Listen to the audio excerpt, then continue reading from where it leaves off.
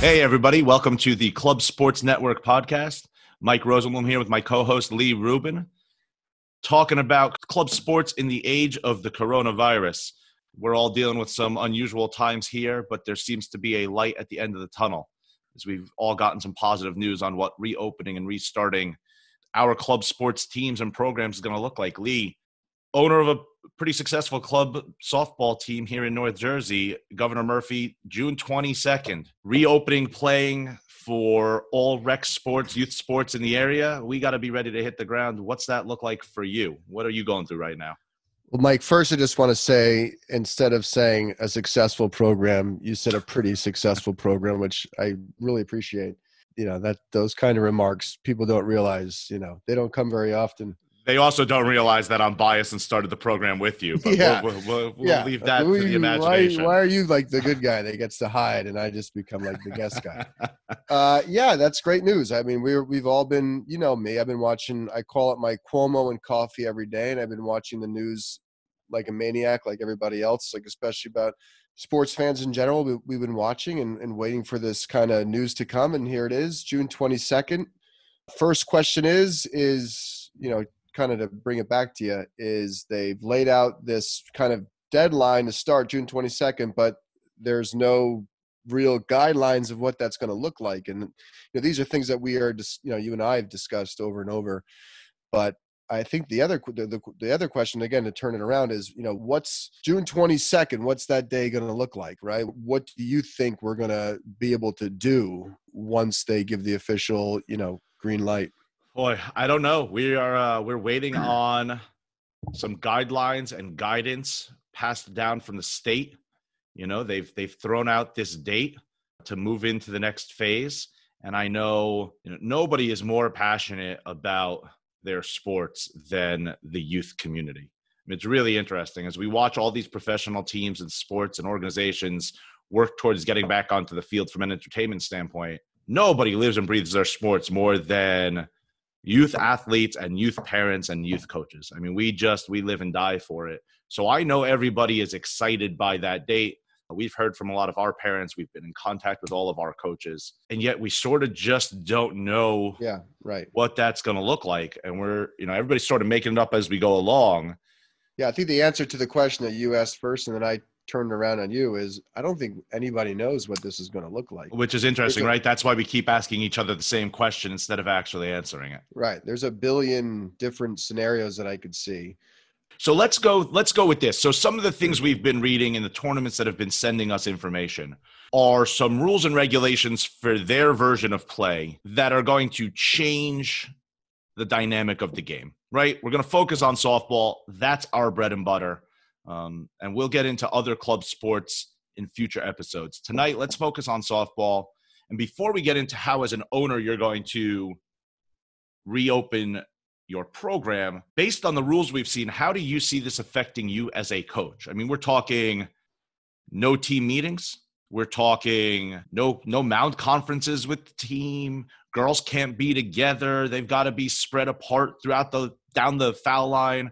I'm just thinking, thankfully, I have the luxury of truly being in the background and not coaching a team right now. It really adds a whole new set of challenges coaching adolescent girls and having to do it from such a distance, bringing teams together, camaraderie, all of those things that we've prided ourselves on at the Lady Ravens and frankly built our success around. Well, I don't know how I coach in this. I mean, I look at myself as a coach, and it would really impact how I approach things. Yeah, I'm kind of going through like an email now that we got recently. And, first of all, like the people who are putting on the tournaments are not just, for the most part, they're not just throwing a tournament together and just saying, come on down, especially the bigger, companies that do this. The rules and the regulations are extremely thorough. And, I'm cycling through it now. I mean, this is page and page and page from the moment you drive up to the park to the moment that you enter the park, what the expectations are from not just the players, but the spectators, the concession people. There's a lot of thought that's gone into this. Let's try to focus between the lines. What are you looking at? Well, there's, I'm looking at these specific rules. And as we've mentioned before, like, each state looks like they're having their own set of guidelines, which is pretty interesting. But, the big things are the obvious, right? I mean, the umpires are going to be positioned in different locations. I've read some tournaments are going to have umpires behind the pitcher's mound, which, that's kind of old school, right? We've all played in Little League games where umpires did it from behind the mound. So I don't really see a huge problem there. There's a health risk for those umpires at older age levels. Some of these girls can really,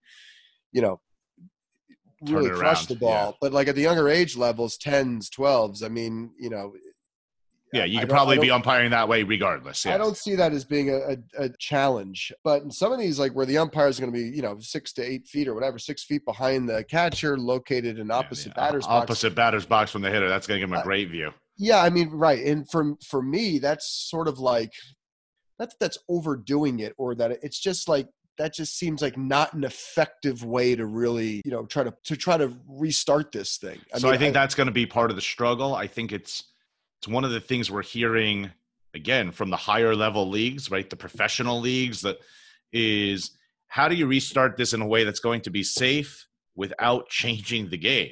Right. And boy, you sign up for some of these competitive tournaments where it's not just about showcasing skills, right? But where it is about wins and losses. And you want players and parents and coaches to turn it off and dial it down. And right, we're all used to second guessing umpires. Umpires are used to being second guessed, and now they're trying to make calls from using drones above the field. Mention, Mike, not to cut in, but look, we're talking. What's today's date right now? June 2nd. June 2nd. 3 weeks out. Yeah, 3 weeks out. And a lot of stuff and a lot of things can change over time. Sure. So I do believe that the initial guidelines that are being sent out are going to be more on the defensive, protective side, as they should be, right? Because, in order to kind of get where we are, these tournaments have had to really show that they're thinking every which way. Right. And the goal is to stay open, not to get open, right? Exactly. The goal is not to get open. It's not for tournament number 1 on June 25th. It's for tournament number 8 on August 25th, and then rolling into the fall, right? If we play 2 tournaments and have to shut down again, then it's all been for naught. That's not what any of us are looking for.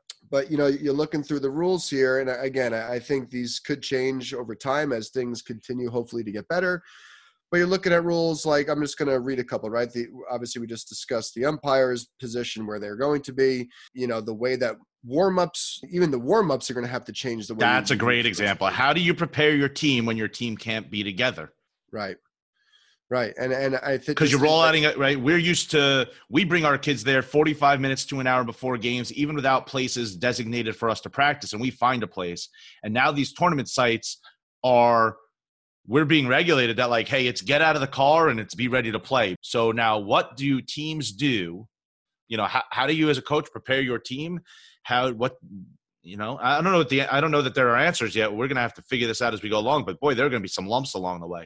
Yeah, I agree. I mean, and this is just the way that we're going to have to live in order to get back to, playing sports. But, a lot of these rules, just, no shaking of hands. I mean, no lineup cards. That's a really good thing for you. Yeah. We always be, if you're playing against us, we will always be the away team. And, quick story. one of the first tournaments I ever coached in, Mike was coaching with me, and I had filled out an incorrect lineup card. The umpire refused to start the game until I corrected it. I had no idea what he was talking about. So I pretty much started crying, walked back to the dugout, asked Mike to please fix this. I don't know what I'm doing. And I promptly got thrown out of the game after handing it to him. And we've learned a lot since then. But mound visits, no team huddles, no seeds, no sharing of equipment, new balls and fresh packaging are used to start each game. I think those are all great things. You know what? Let's stop for a second. I mean, we're talking about the coaching aspect. No sharing of equipment is a huge issue for some of these organizations. Yeah. We're in North Jersey. I think most of our girls have their own equipment, but I know teams that have team helmets and team bats. I don't know how that's enforced, but if that is something that is enforceable, well, that could be a real problem for some of these organizations. I mean, you're talking about an additional cost in club sports where, right? I mean, we're probably on the low end of what some club sports can cost, right? I mean, boy, be a club hockey team, right? And have to Yeah, not good share point. equipment and not sit on a bench and Well, just the casual things too of grabbing one of your, one of the girls, sure, a their bat bats and afterwards or just some hitting some fungos. I think that we're all just going to have to adjust to this new way of life. It's going to be a huge adjustment period. We don't even, while softball and baseball certainly are sports that are naturally more distant, there's a lot of shared spaces, a lot of, it's part of the enjoyment of it is the high-fiving, the camaraderie, the huddling, the in-between inning talks. I mean, these are things that for the time being, we're just going to have to do without and figure out, a way around it and find this new normal of sports. What do you see the direction of the program for the immediate future? Is it just pick up where we left off? I mean, is that what everybody's doing, right? Again, we've talked to the coaches. Is the general consensus that as on open day, yeah, the play might look a little different between the lines, and yeah, you might not have the dads behind center field or screaming at their kid in the batter's box from behind home plate. So again, there are silver linings to I'm everything. going to jump in. I think that these guidelines are so restrictive and pretty hard to kind of, what's the word? Police. Mm-hmm. I think quickly we find ourselves falling into old habits and, Well, that's been one of the concerns we've talked about is on the other end of that is, are these guidelines going to be so restrictive that while we have permission to open it up, it prevents us from opening up? Now, again, they say we can play softball, right? They don't say we can go play tournaments. That wasn't what Governor Murphy's mandate was. So unfortunately, depending on the restrictions and the guidelines, playing softball might only mean having practices of 12 kids at a facility. Might only be being on a team field with one team, right? We're assuming that with these mandates, it means we can start tournament play, but it goes back to, we we don't don't know know if that's what's anything. going to actually look Just like. It don't know might just anything. be us practicing for a while. We are all on this kind of assumption train where we're just, and this hopeful train that it's going to go back to the way it was. But like you said, we very well may just have 3 weeks of just or who knows? I mean, I don't even want to put a time limit on it. There's no saying when we're going to get back into 150 people, 5 teams at a complex. I think it's so funny because earlier in the show, I was talking about how, boy, I can't imagine myself coaching. Right? I can't imagine myself coaching with a mask on and not being able to yell at my girls. You talk about cutting me off of my legs. Are you taking away my voice? I can't imagine not being able to have a team huddle at an important time of the game. Like, I build my teams on that type of communication. So, boy, it really restricts me.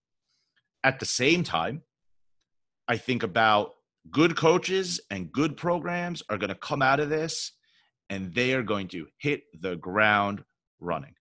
Right? I know our girls have been doing some organized things at home that we've been trying to encourage them to do. I think about I would kill for 5 weeks of practice before my tournament started because I know everybody else is not going to practice as well as we are.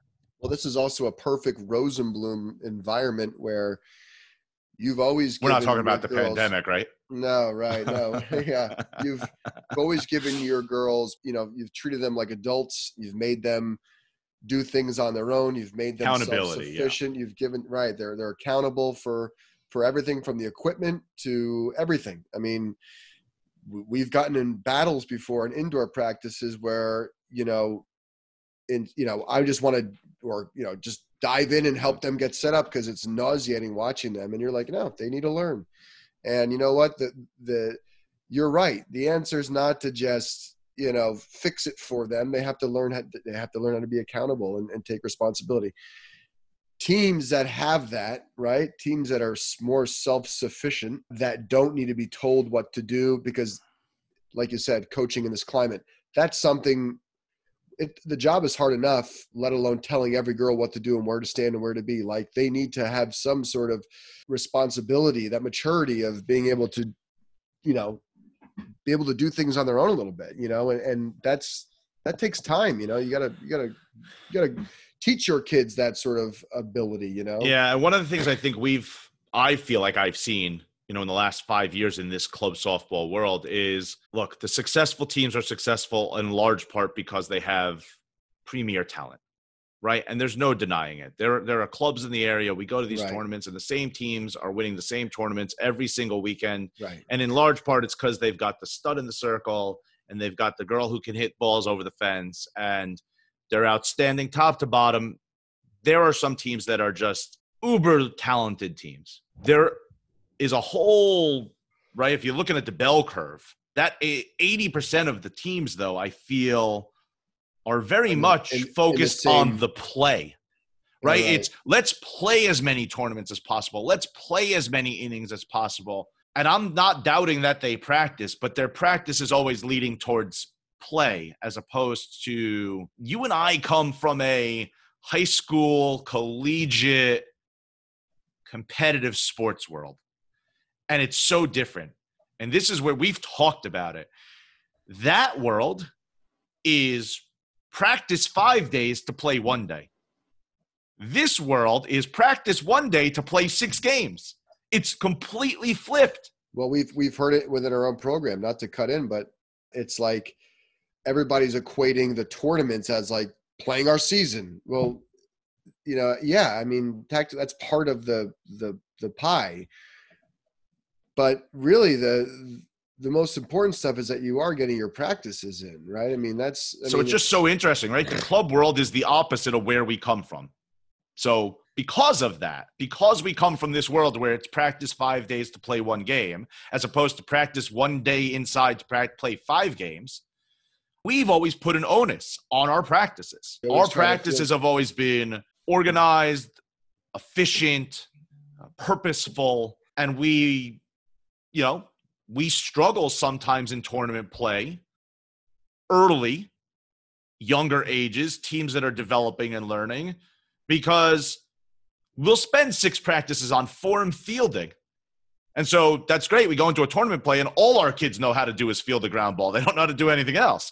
But eventually we build up to success. It'll be interesting to watch the cream rise to the top here, right? It always does in every situation. Now, look, again, you're going to have those 10 teams that you can just roll out the balls and they can throw 64 miles an hour. So it doesn't really matter what happens anywhere else. But for that middle of the bell curve, it's going to be really, I think this is where good coaching has an advantage because this is all about preparation. And things are changing, right? Girls have to learn new things. It's all about how do you prepare your girls for what's a different version of the game they've played for the last 10, 12 years. Yeah. And to talk about from the player's perspective too, this is a great opportunity for a lot of girls to have caught up on some players maybe who are a little bit more talented, because here we've had 3 months now where if you're doing nothing for 3 months, I mean, it's going to show. And also if you've been doing something, if you've been grinding, if you've been going out there, you're going to feel and you're going to be more ready to play. It's so interesting because you and I grew up in an era. I mean, you were right at the beginning of the lessons, right? I mean, I was taking lessons from a pitching coach at In the Swing who was renting out a lane. I mean, like that world is completely different now. My point is these kids have never gone 3 months without doing anything. You and I would have gone 3 months in the winter when we were kids of not playing baseball. Right. I was playing basketball. I was playing street hockey. There were no lessons. So in New Jersey, you weren't playing baseball from Thanksgiving to February, There was no baseball to be played. There were no lessons. There were no baseball schools. So we went 3 months without throwing a ball, right? Maybe you hit off a tee, you hit some wiffle balls, but like it's not the world it is now where these players have never gone this stretch without playing softball because they're all taking lessons in their off season. They're all joining camps. Those things didn't happen when we were growing up. I mean, this is the first time these kids have been faced with this. Yes, this is going to be an opportunity early on. Everybody's going to be, or everybody would have the excuse to be in the same kind of place. Yeah, I think that's the message, right? We need to be the program. Whoever's listening, right? This is the message to your programs, but we need to be the program that hits the ground running, right? We need to be the ones who are in mid-season form on June 25th when nobody else has touched a ball in 3 months. Yeah. And if that means, we've discussed this, right? And that means cranking up machines to 90 miles an hour. Yeah. Well, yeah, right. And putting the onus still on the on the practices and not Yeah. just jumping into a tournament just for the sake of jumping in. I mean, that's important, you know. That's always what we've been about. We've always been about this program. We're speaking, you know, you and I now just talking, but you know, this program will never, you know, it's never been about winning championships. It's been about Development.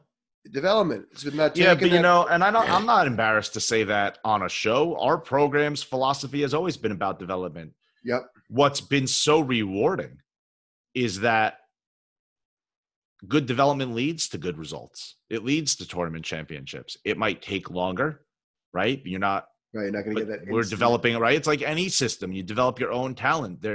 It takes time to do that. But we've been rewarded with lots of championships and lots of competitive softball. Let's go in that direction for a second, Lee. The Club Sports Network podcast here with Lee Rubin, Mike Rosenblum. Let's go in that direction for a second. You know, at the older levels, you have these showcases, which are less focused on the competitive aspect. It's less focused on the winning and losing, and it's more about exposure for our players as they prepare for the next level. Now we're talking about 12-year-old softball, 14-year-old softball, the height of the competitive scene, where the umpire is going to be 6 feet behind the catcher in the opposite batter's box trying to call balls and strikes. It does not lend itself to good competitive softball. Do you see the possibility is there a shift here? Does club sports become less about the competitive aspect in the championships, and does it become more about the exposure? Do these tournaments all become 4-game round robins without a championship? Because we've seen that in some of these rules that are posted as well. And is it not about trophies anymore? And it's just about every kid plays 3 innings and kids are rotating positions, and it just becomes about I don't know the answer. Can I tell you something? I think the answer is it should be for the time being. I think as long as these rules are modified and, you know, depending on how modified they are, but, you know, the further they get away from the natural state of things, the more winning becomes important. Right. Less winning becomes that much, you know, that important. And the more it becomes about the experience of getting back on the field, getting yourself live at bats, doing things live in game and learning that way. But this isn't going to last forever. So I don't think the culture is going to change for that long, right? I think over time we will get back to where we were. We also will, you know, take some of the lessons from all this stuff, and maybe and hopefully softball will even be in a better place after. Yeah, I'll be curious because it seems like, you know, people really embrace the showcase model, right? Like that's a popular model. There are competitive tournaments, and yet the college coaches want to come to these showcases. It's just interesting that, you know, we get caught up from a coaching and parenting perspective specifically, we get caught up in the competitiveness, in the wins and the losses, and I'm as guilty as that as anybody. But I wonder, depending on how long this goes on, if it does create maybe not a complete shift, right? Maybe not a total shift, but a shift in more and more of these youth level tournaments offering set game options of here's a 5-game round robin, 3 games on Saturday, 2 games on Sunday. And we just want our girls to just go play softball. And everybody wants to win, but, you know, it's not a championship game, 8:00 Sunday night anymore. Yeah. Which I'd miss. I'm not saying it's good or bad. I would miss that aspect of it. I'd have a hard time coaching not to win. So yeah, I definitely fall into that category. But again, I think for the time being, I think we're all going to have to deal with this bizarre sports landscape. I mean, it's going to be bizarre from the professional leagues all the way down to golf tournaments happening without fans, to baseball maybe having a 50-game season, Major League Baseball, to football playing without fans in the state. I mean, our love for sports and competition, and, you know, to kind of talk about, you know, your question, at the end of the day, I think the most important thing, okay, of course, you know, for those that are talented enough to have the ability to play in front of that 1% of 1% of those girls that are really going to play at a high level, or any level, any type of college level. I mean, the odds are very small. What it's most about are the experiences that you have with your teammates and with the families, their experiences they have with, you know, other families. When then, you know, if we were to pull most of our families, I think that's what they would say.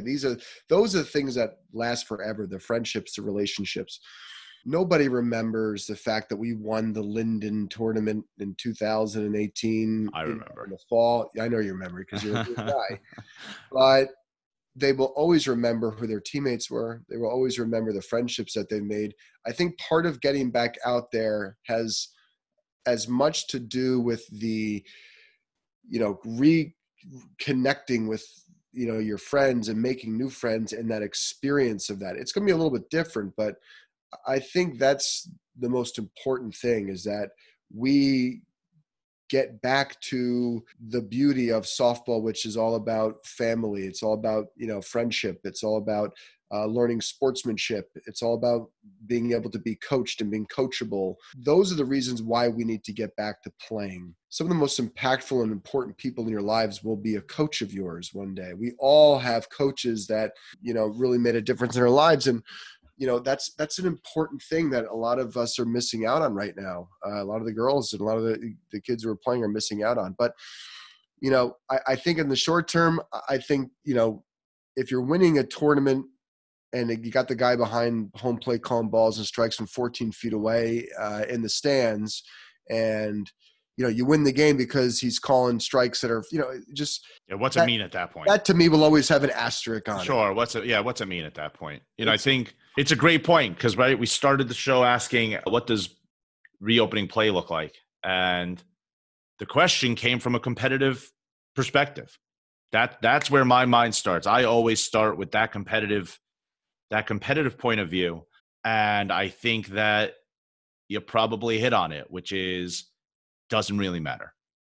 Right? It doesn't really matter. And not only is look, I get it. Winning is secondary at this level always, which is, as much as I joke about not believing that, I do believe that it's about development and the winning comes later and it's important to want to win, all that. But now it's really secondary. Now it's almost no longer the purpose, right? And all those other things you just discussed are now truly the purpose. Right? Because as much as we're about development, you step in between the lines on Saturday and it's about winning, right? You start playing in elimination games on Sunday, it's about winning. And now it's sort of, you know what, guys? Let's just go play softball. I'm glad we're here.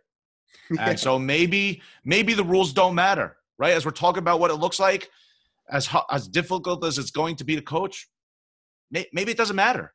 Maybe the only thing that matters is that we're playing softball. And if they want to umpire games from the International Space Station with the guys they just sent up there, so be it. You could not have hit the nail on the head, in my opinion, more. I mean, that's exactly right. It doesn't matter. It's all about getting back out there and, all those things that we mentioned before. I think that's a good place to wrap up this episode. Let's put a pin in that, because I think as we cycle through our club sports here on the Club Sports Network podcast, we're going to come back to softball and we're going to talk about what the future of club softball looks like. And I don't think that's a topic we can get into right now. Unfortunately, the present is so cloudy, there's no way to have a clear conversation about the future. But there's a conversation there worth having, which is, what does the future of competitive club softball look like? How does it tie in to the high school landscape? How does it tie into the college landscape? And what do those coaches see our purpose in this club sports venue as, right? Because I think for anything to be successful, all of those things need to intertwine. For Lee Rubin, this is Mike Rosenblum, Club Sports Network podcast, Club Sports in the time of the coronavirus. Stay safe and healthy out there, everybody. We'll see you next time. ClubSportsNetwork.com, ClubSportsNetwork.com. And we'll see you next time. Stay safe. Thank you all for listening to the Club Sports Podcast. That was our first podcast. Mike, how do you think the podcast went? Lots of fun. You know what? It's going to be an interesting ride. We appreciate you being on the journey with us. Don't forget to follow us on our Instagram and Twitter feeds at Club Sports Podcast. And if you have any questions or want to purchase some advertising space, of course, please email us at clubsportspodcast@gmail.com. Mike, any final words for the fans? Thanks for being here for episode 1. We cannot wait to share the journey with you. We'll see you next time.